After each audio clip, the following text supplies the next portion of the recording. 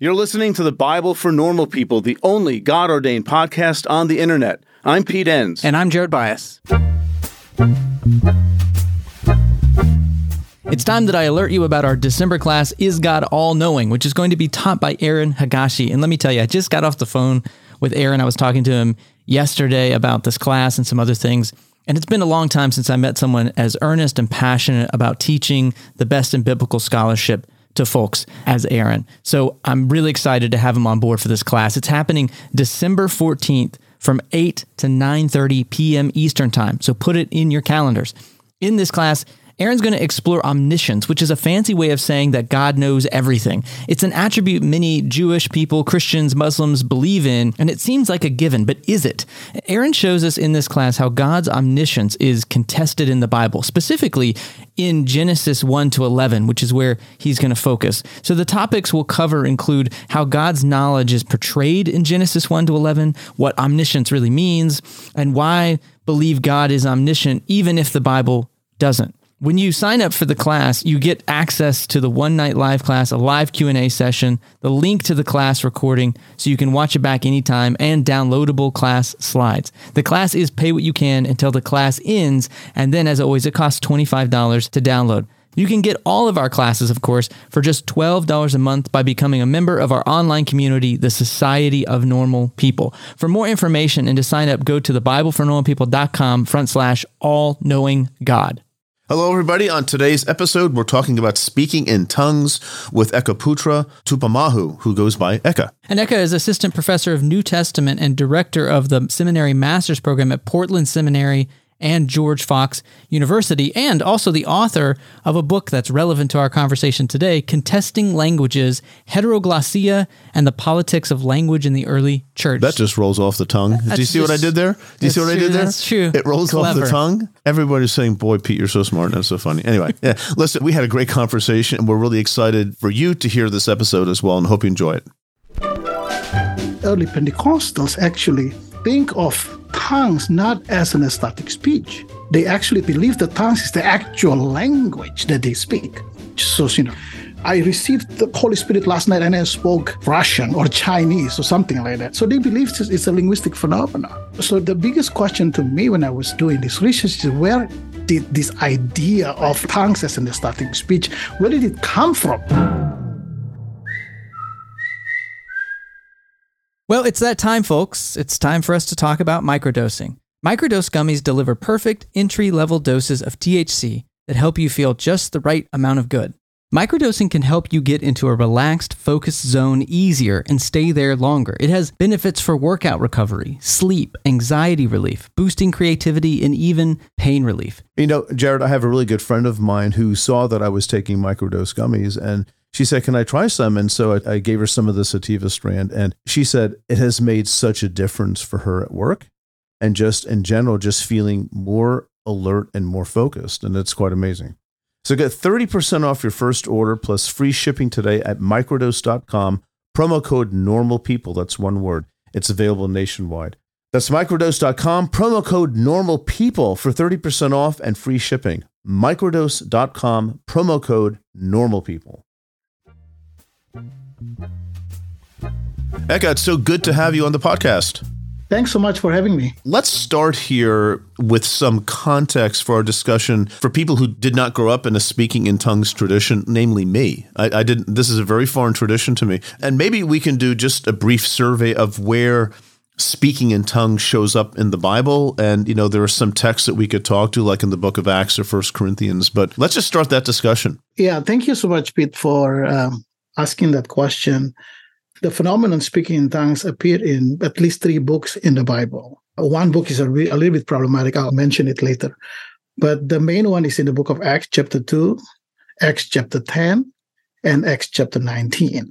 And the second one is in 1 Corinthians 14 mainly. You have a little bit hint of it in chapter 12 of the book of 1 Corinthians, but the main discussion is in 1 Corinthians 14.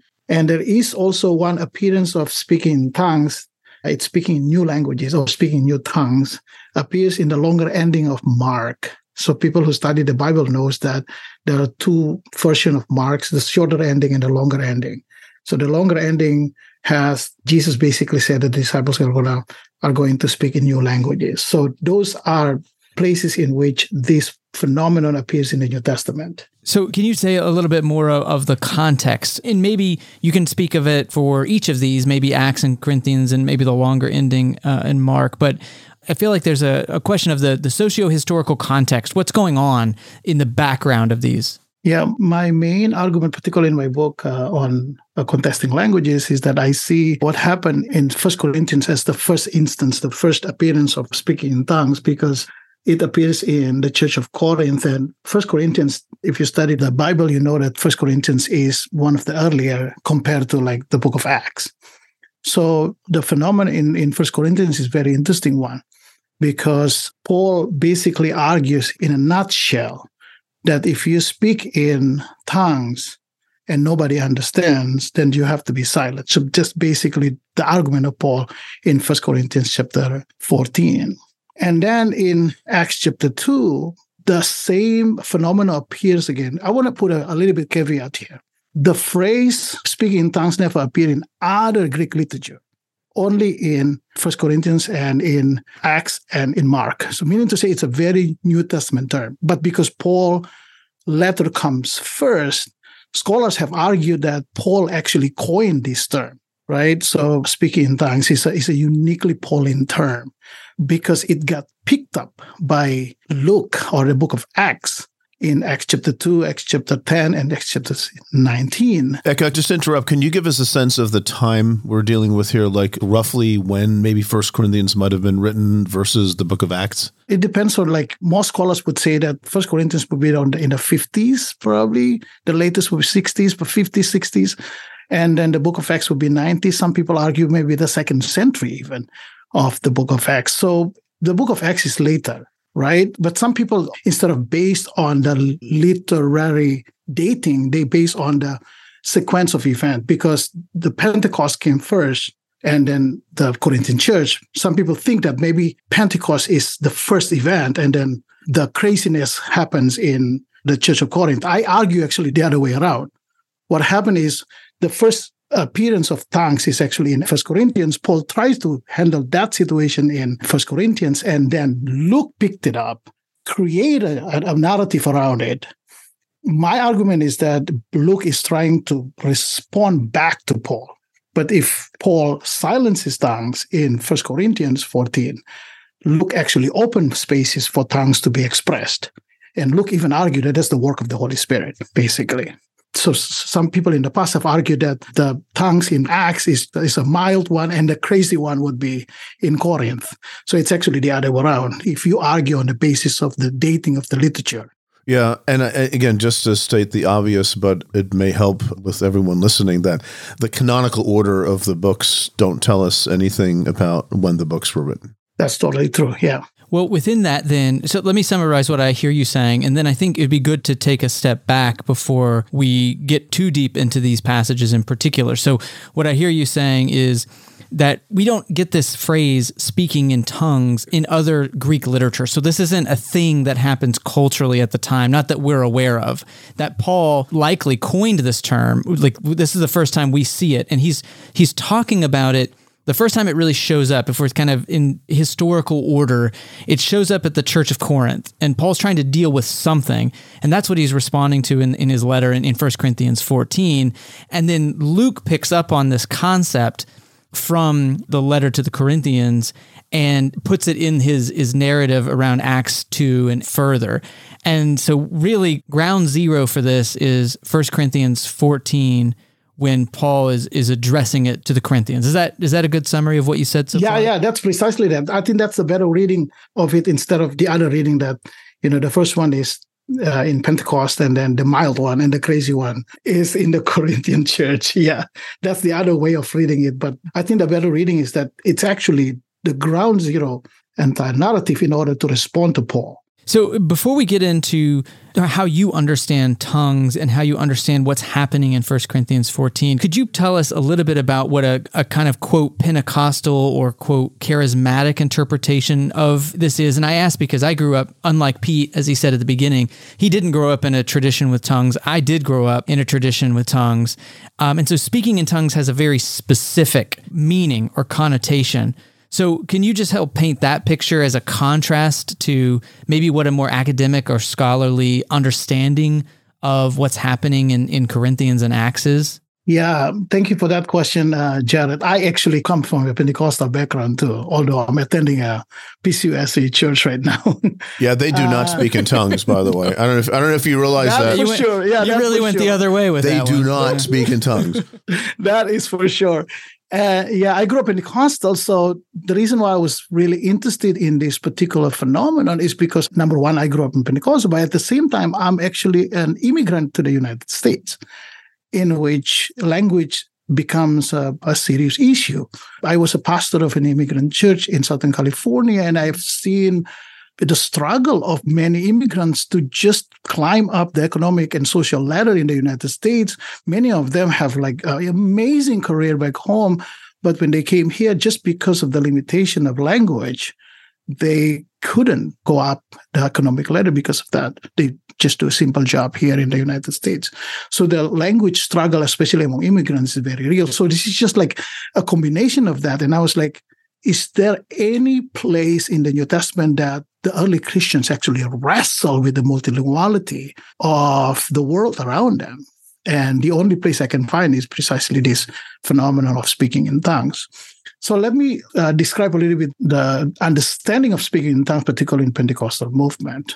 The Pentecostal movement came out, it depends on how you understand the origin of the Pentecostal movement. There's a debate around it, but the common narrative is it came out from the revival in particularly early 20th century, right, in 19-something, in early Azusa Street and other revival. But if you read early Pentecostal literature, particularly from Azusa Street, Apostolic Faith, actually they have the magazine, it's called Apostolic Faith. So if you read the literature, you can actually see that early Pentecostals actually think of tongues not as an ecstatic speech. They actually thought that they believe that tongues is the actual language that they speak, like actual human language. So, some people like, I received the Holy Spirit last night and I spoke Russian or Chinese or something like that. So they believe it's a linguistic phenomenon. So the biggest question to me when I was doing this research is, where did this idea of like tongues as an ecstatic speech, where did it come from?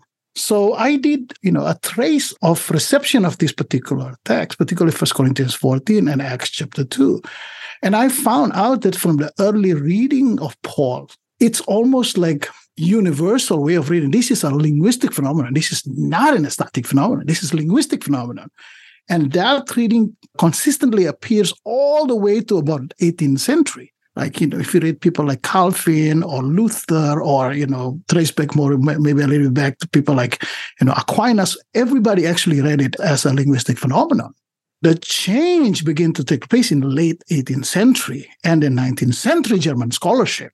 And then I found out that, to make the story very simple, is that the switch from understanding this phenomenon as a linguistic phenomenon to ecstatic phenomenon was influenced by German nationalism and German romanticism, particularly in the 19th century. Okay. That sounds interesting. Yeah. Say more about that. Say more about that. So if you study German nationalism, the father of German nationalist thinking was German philosopher, and he's a biblical scholar. So if you know many philosophers, particularly in Germany at the time, are also Bible commentators.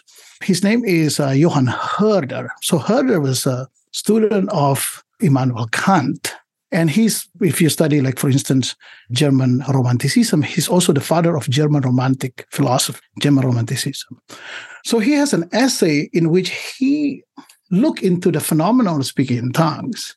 And that essay was very influential in the 19th century, particularly early 19th century. A calling is a powerful thing. It's a very strong belief that there is something bigger for you. It's about who you are and where you're going in life. You may be in college, you may be halfway through a career, but you want something different. There's a place for you at Union Presbyterian Seminary, where students are prepared for a call to ministry. At Union, you will find a diverse community. You'll find students from different denominations and professors who will listen to you and challenge you. You'll find people who help you find your own path. You'll find a school where financial realities matter. Union offers generous financial aid, and it meets you where you are with 3 different platforms for learning: residential, online, and hybrid. You'll find a world-class faculty who will invest in you, a community long after you graduate that supports you and equips you for service and for leadership. Safwat Marzouk, who has been on the podcast here on the Bible for Normal People, is a faculty at Union Presbyterian Seminary and is slated to write one of our upcoming commentaries. It's no secret, if you're a listener of the podcast, how much Pete and I have relied on our seminary education and how much that has shaped our view of the world and all of our work here at the Bible for Normal People.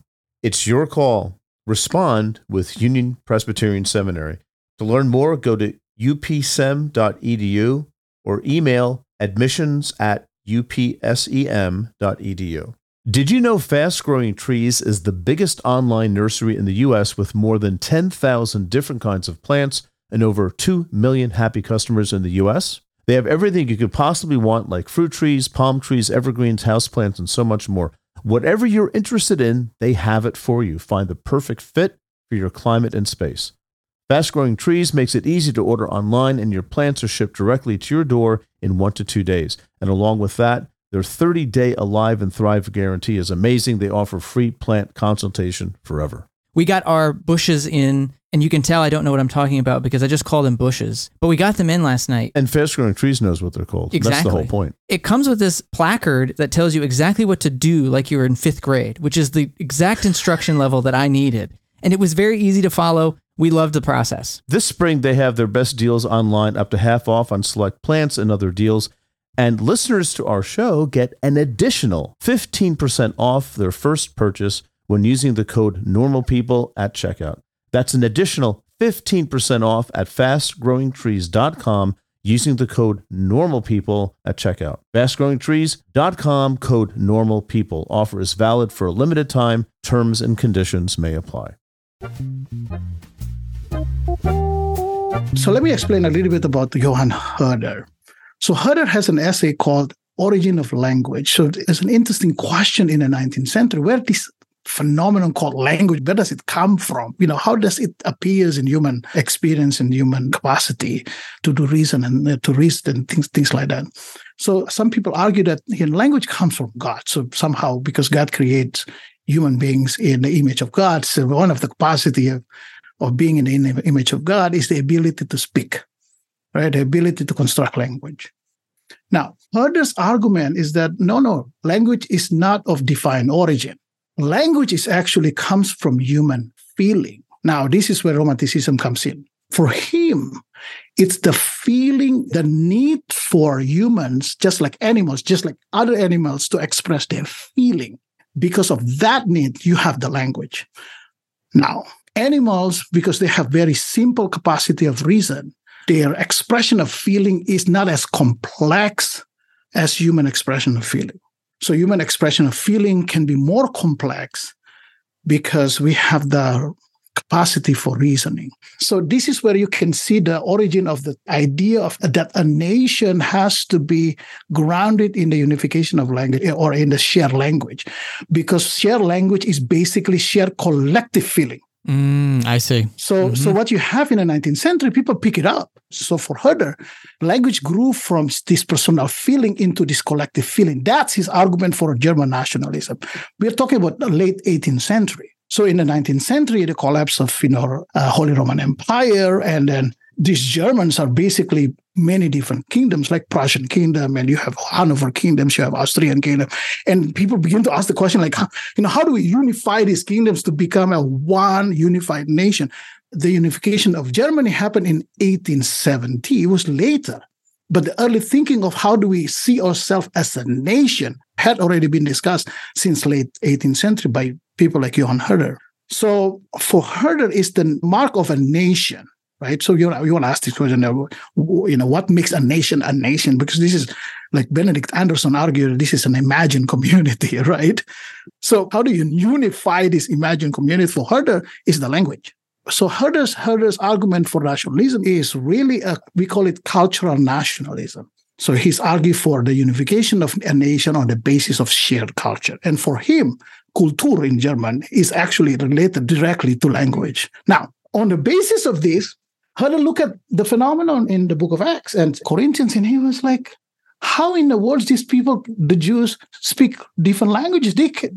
In German, as ein Volk, as a people, and if you learn German a little bit, you know that Volk can mean people or a nation. So for him, as a nation, as a folk, they shouldn't speak different languages, right? Okay. Mm-hmm. So he challenged the long-held tradition all the way to the 18th century that this is a multilingual phenomenon, tongues.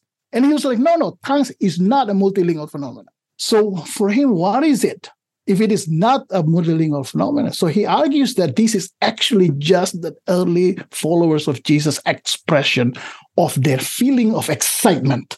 So now you can see the romanticism kicks in. You see the logic of nationalism kicks in as well, right? And then for him, what happened in Acts and Corinthians is just a highly poetic language because these people have like high excitement because, the promise of God has been fulfilled in the coming of Jesus. What you're saying is for the first 17 centuries of the church, this understanding of tongues that's talked about by Paul in Corinthians or by the author of Luke Acts in Acts 2 is a linguistic phenomenon, meaning they are speaking other languages that could be understood by the people who spoke those languages and understood those languages. And then it's not until we get to Herder, who essentially, what I'm hearing you say, is introduces to the world this idea that it's not actually a linguistic phenomenon, but this expression of feeling and excitement, an ecstatic expression, but it's motivated by basically propaganda that my idea of unification of Germany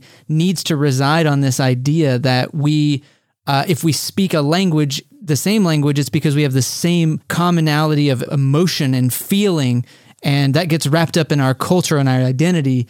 Then we look back at Corinthians and Acts and say, well, this doesn't make we're reading back. So Herder's kind of reading back into it, this understanding of how language functions and says, well, that can't be that anymore because that's not how language works. And so we have to come up with another way. Exactly. So he dig into his idea of language as the expression of human feeling, right? It's not a surprise this way in the 19th century. The tongue speakers are often called enthusiasts. Mm-hmm. You can still have that expression in the 20th century. Like if you read some First Corinthians commentaries or Acts commentaries, when they call the tongue speakers enthusiasts, that is the legacy of 19th century German scholarship. So what happened is there's an explosion of scholarship on tongues in the 19th century.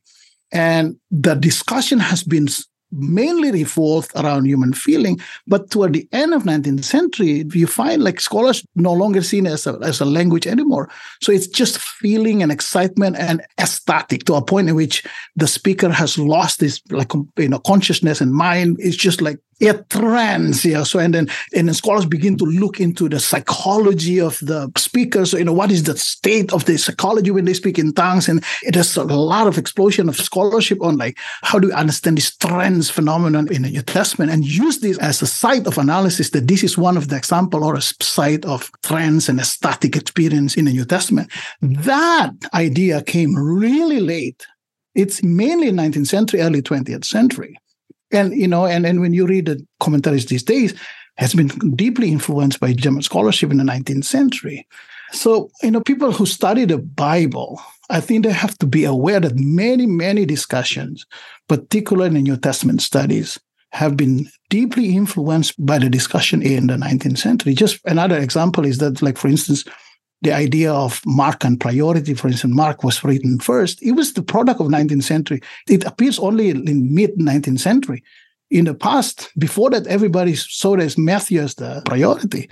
So it's the invention of 19th century. Now it becomes a dogma in the study of the New Testament. Right.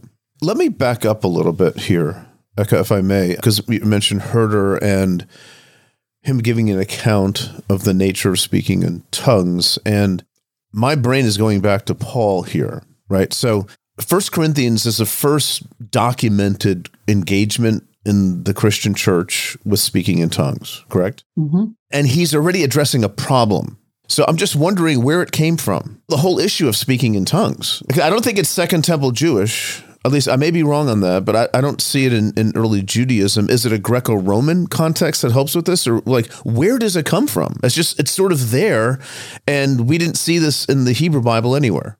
Yeah, exactly. So what happened is Corinth is a very unique Roman colony, right? Because in year 146, it was completely destroyed by the Romans, and then it was rebuilt again in around 44 BCE. So this is rebuilt as a Roman colony. But then, what happened is Corinth has two ports that connect the eastern and western part of the Mediterranean world, meaning to say that's a lot of intercultural activity, economic in Corinth. So I argue that Corinth is a very multilingual space because of that exchange of tradings and cultural exchange. There's an Isis temple, all kinds of things in Corinth. So I think we should read 1 Corinthians 14 as Paul dealing with the issue of many languages in Corinth. So tongues here have to be, I argue that we need to go back to pre-German understanding of tongues as an ecstatic speech. This is actually a linguistic phenomenon. This is actually a multilingual phenomenon. Paul is dealing with many languages in Corinth. So it seems that, when Paul came to Corinth and then the church in Corinth began to form, people who became the believers of Jesus, followers of Jesus, are not just from one linguistic background. And that's somewhat consistent with Acts 2, right? I mean, there are differences, obviously, but they're intelligible languages. Yeah. So what happened is this is a real language.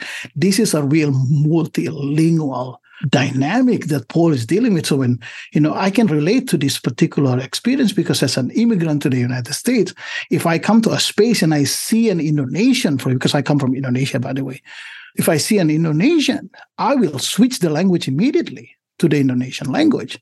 And up to this point, I still have a hard time speaking or praying in the English language because I still feel the distance with this language. This is my second language. English is my second language.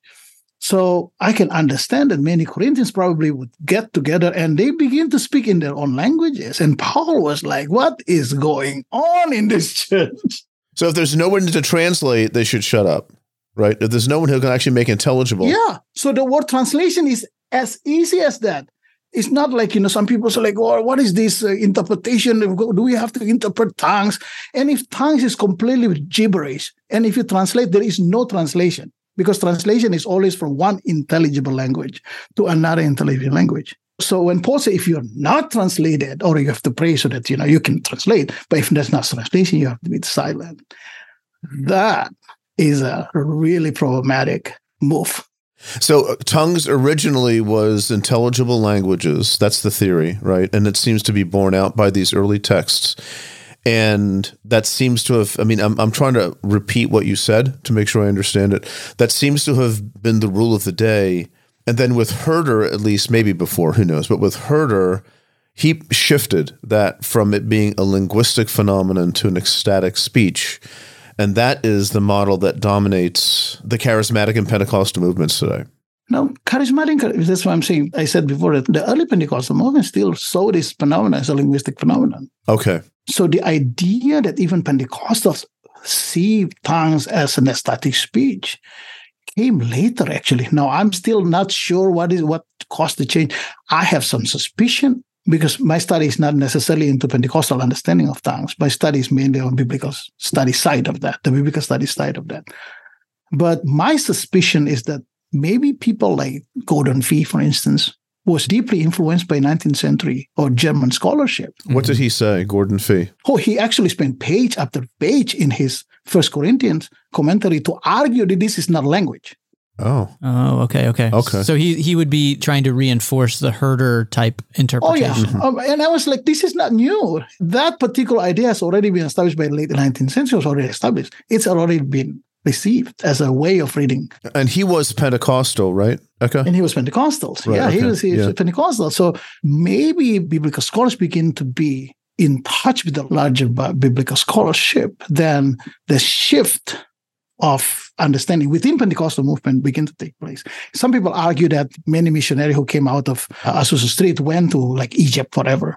And then when they went there, somehow the tongues didn't work. So they had to somehow revise their understanding of tongues. That could be one of the possible explanation of this. My explanation tend to be more at the scholarly level. It seems to me that what people like Fee try to argue is something that already been established in the 19th century. He was just following the tradition. The recent tradition. The recent is a pretty recent tradition. You're right.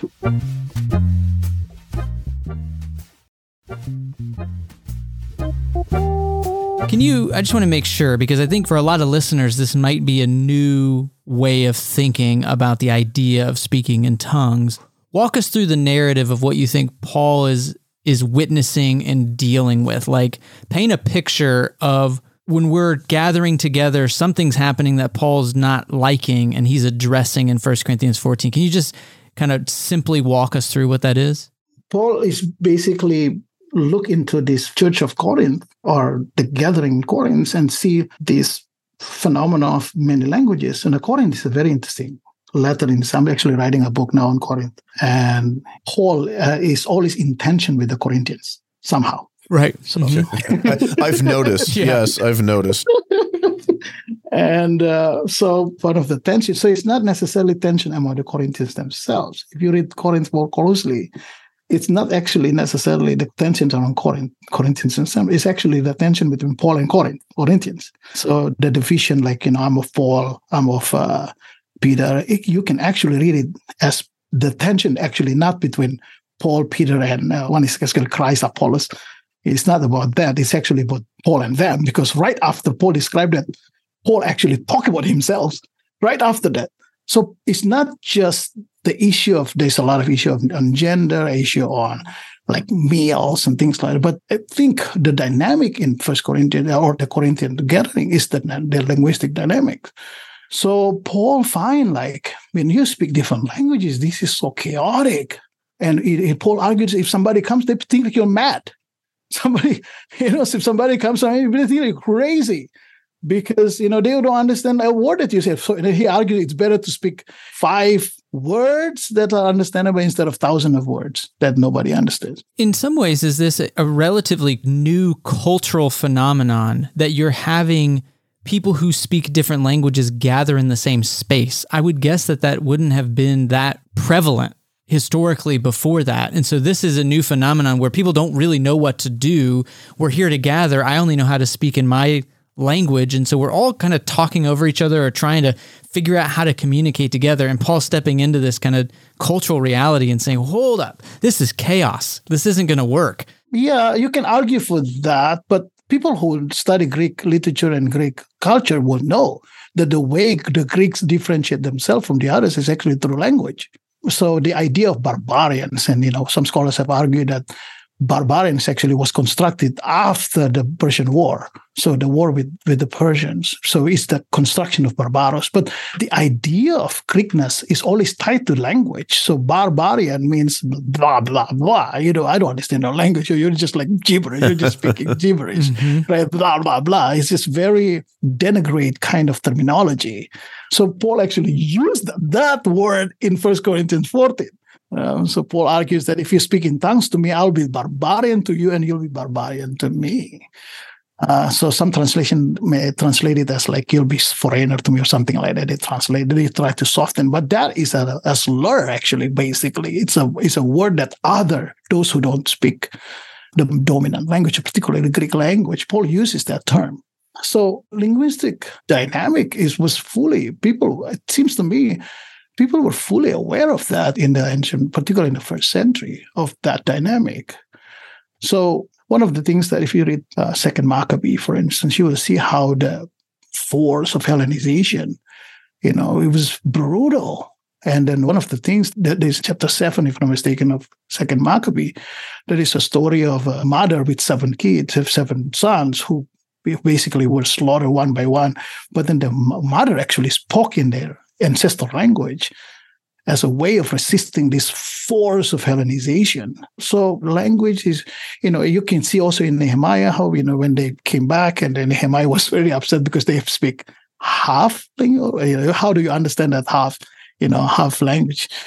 So I think there is an awareness, deep awareness of linguistic differences at the time in the first century particularly. And then the question is, how do we deal with this? Okay, if early Christian movement grew, and it grew across linguistic differences, then how do we deal with this?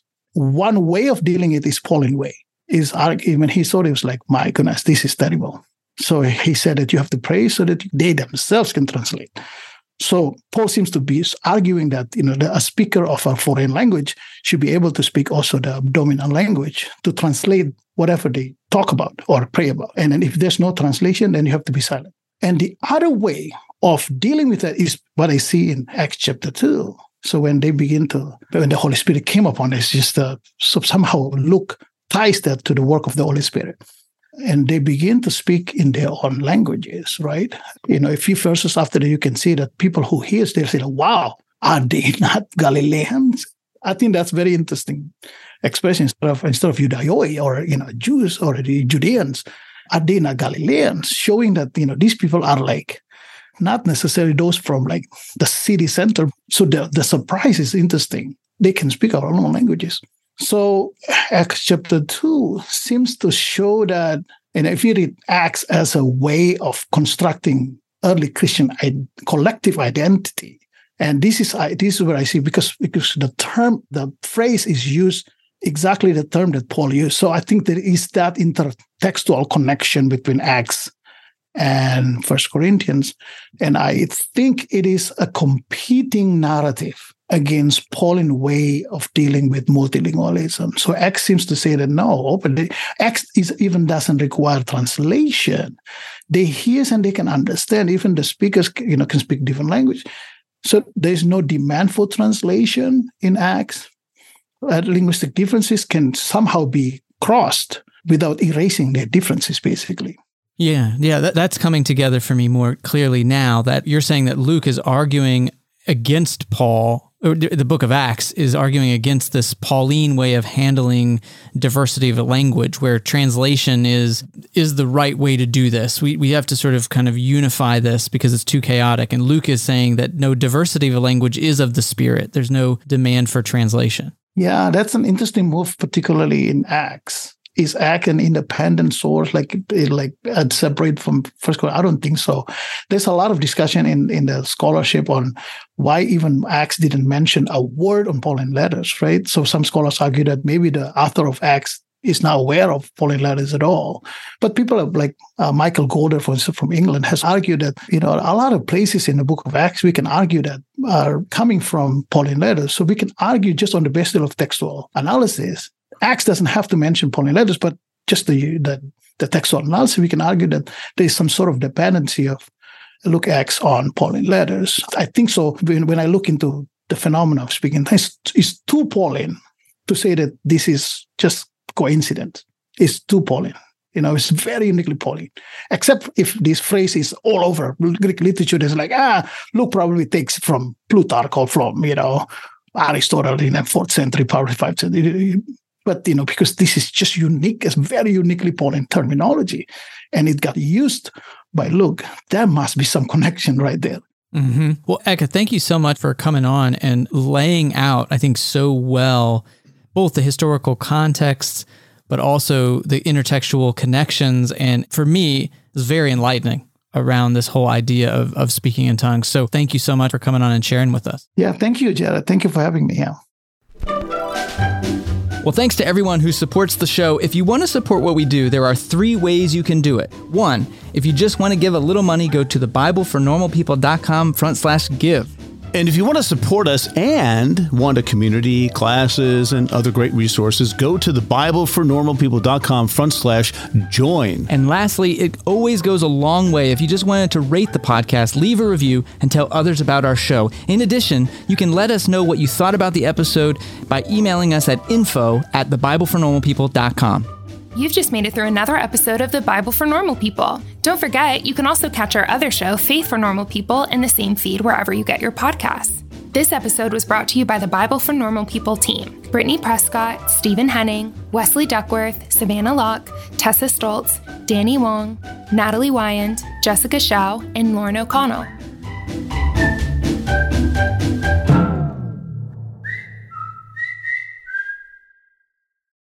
When you need mealtime inspiration, it's worth shopping Kroger, where you'll find over 30,000 mouth-watering choices that excite your inner foodie. And no matter what tasty choice you make, you'll enjoy our everyday low prices, plus extra ways to save, like digital coupons worth over $600 each week. You can also save up to $1 off per gallon at the pump with fuel points. More savings and more inspiring flavors make shopping Kroger worth it every time. Kroger, fresh for everyone. Fuel restrictions apply.